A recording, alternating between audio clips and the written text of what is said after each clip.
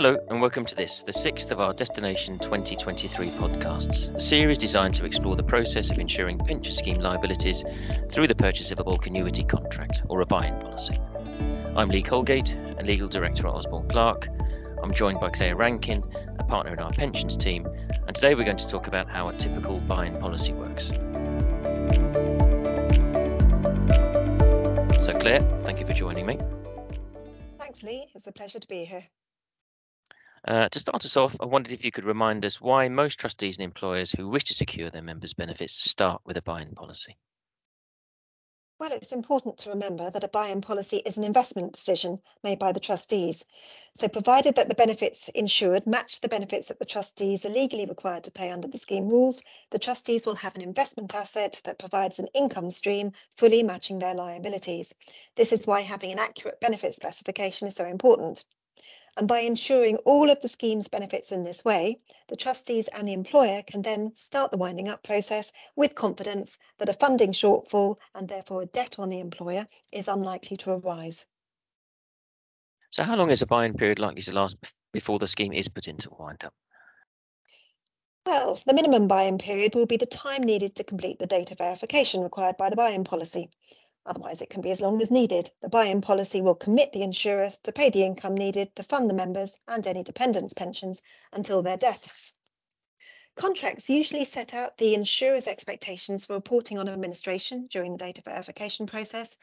So it will be updated on deaths, retirements, etc. And the trustees must agree to those expectations. And this is usually straightforward, but the trustees should make sure that their administrators are aware of and can comply with those conditions.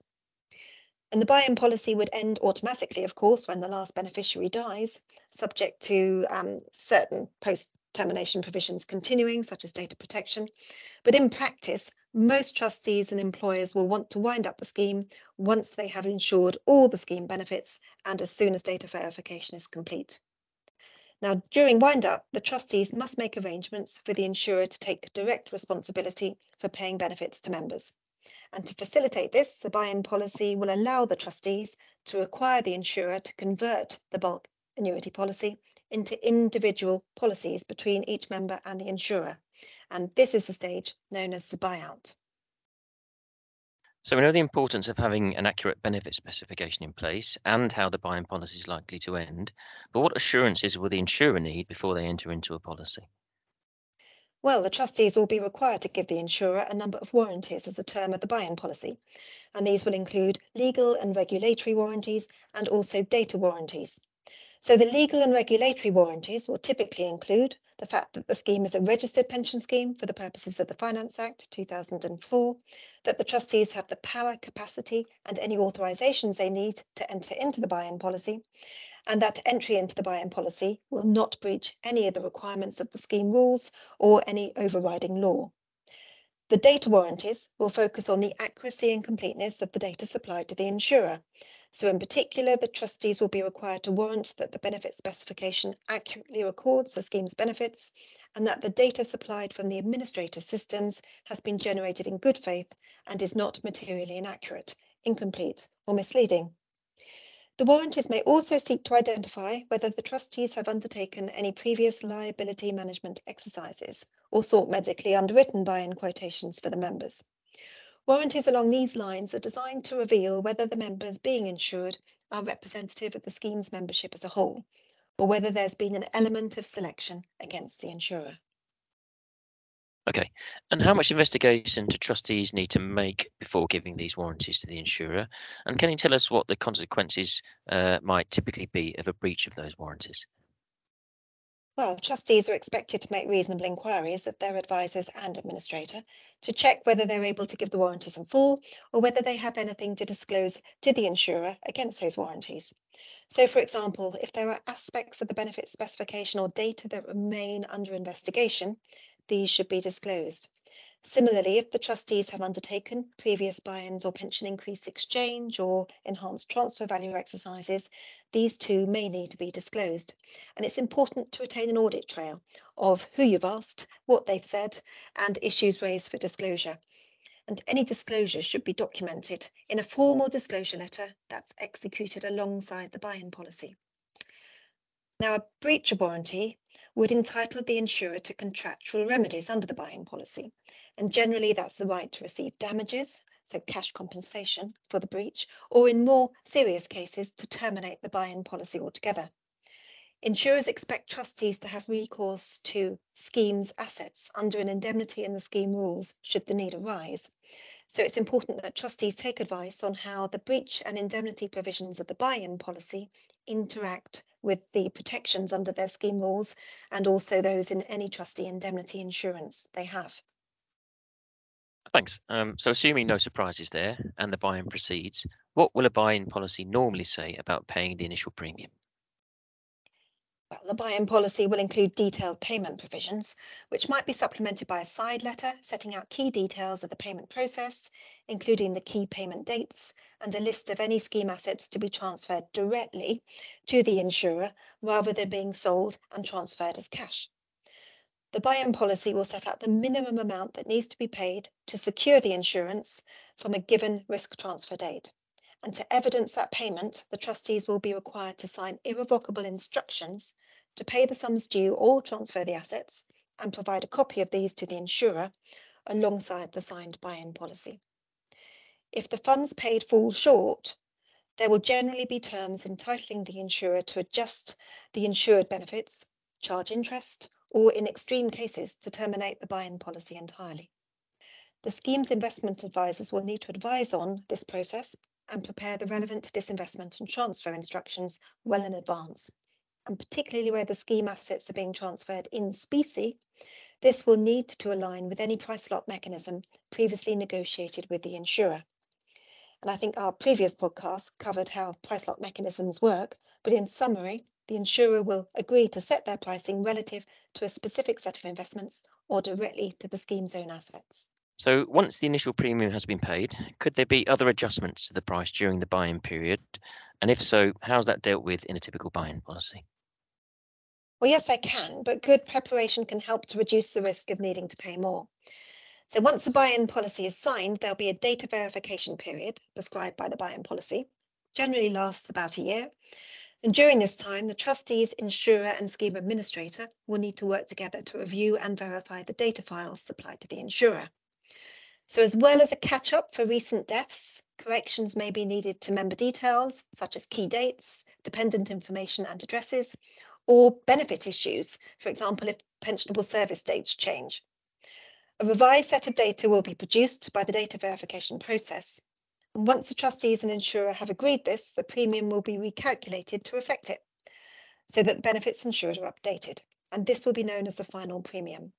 So in summary, if the new data means that the final benefits are more expensive to insure, the final premium will be higher than the initial premium, and the trustees will be required to pay the difference between the two. The new data could also work the other way, of course, and lead to a refund being due to the trustees. As you mentioned, good preparation should reduce the risk of a significant change in the data, but sometimes things don't go to plan. And so could you tell us what happens if the premium adjustment needed is a big one? Could the trustees be penalised? Well, for example, an increase or a reduction by more than 5% of the initial premium is likely to be considered a material change. The material change triggers will be set out in the buy-in policy. This could entitle the insurer to revise the bases and assumptions used to price the adjustment needed under the final premium, so rather than use the initial quotation basis. This could mean that the revised premium is calculated on a more expensive basis compared to when the buy-in policy was entered into, as well as by reference to the then current market conditions, of course. So the buy-in policy will normally state that changes which aren't material changes will be priced on the same basis and assumptions in place when the policy was entered into, but also by reference to the current market conditions. So despite the best intentions of the parties, it sounds like there could be scope for disagreements to arise over benefit and premium adjustments. How does a buy-in policy tend to deal with disputes? Well, the buy-in policy will include a dispute resolution process, which is applicable to these sorts of disagreements. Generally, this will require the trustees and insurer to first try and resolve the issue between them. And if that's not possible, which is unusual in our experience, then the dispute will be referred to a jointly appointed expert, and that's normally an experienced actuary, whose decision will then be binding on the parties. Now, the timescales for raising a dispute tend to be quite short, less than a month typically.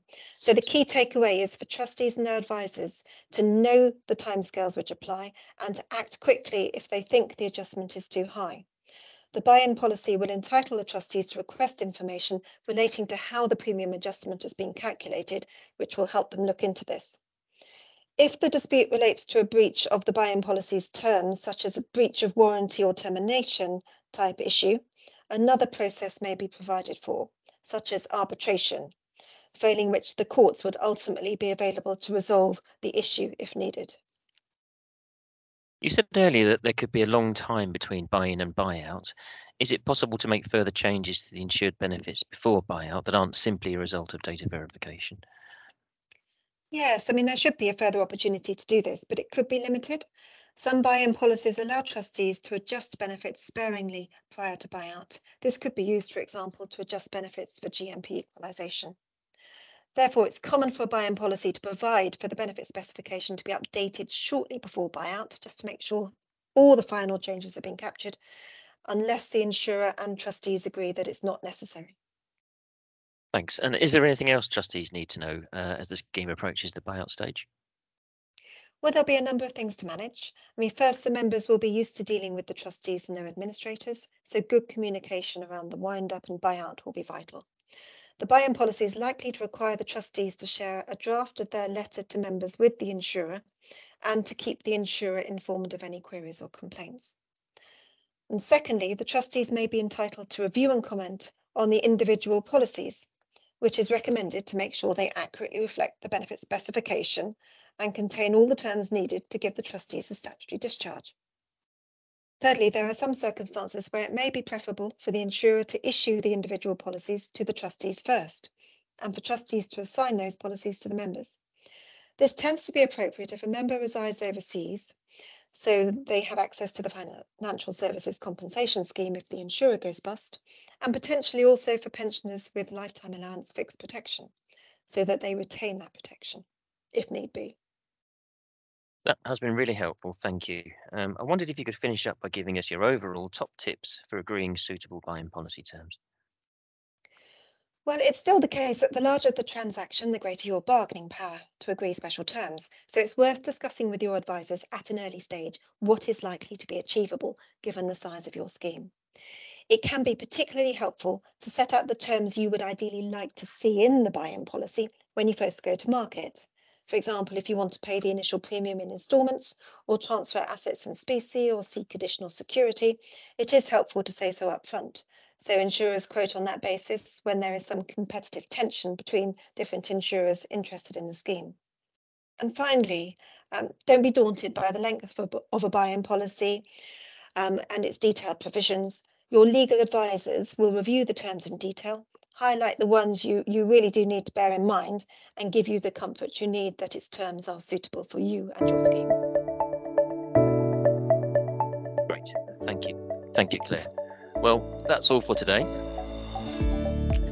Thank you for listening, and please do contact me, Claire, or your usual OC contact if you'd like to know more about preparing your scheme for buyout.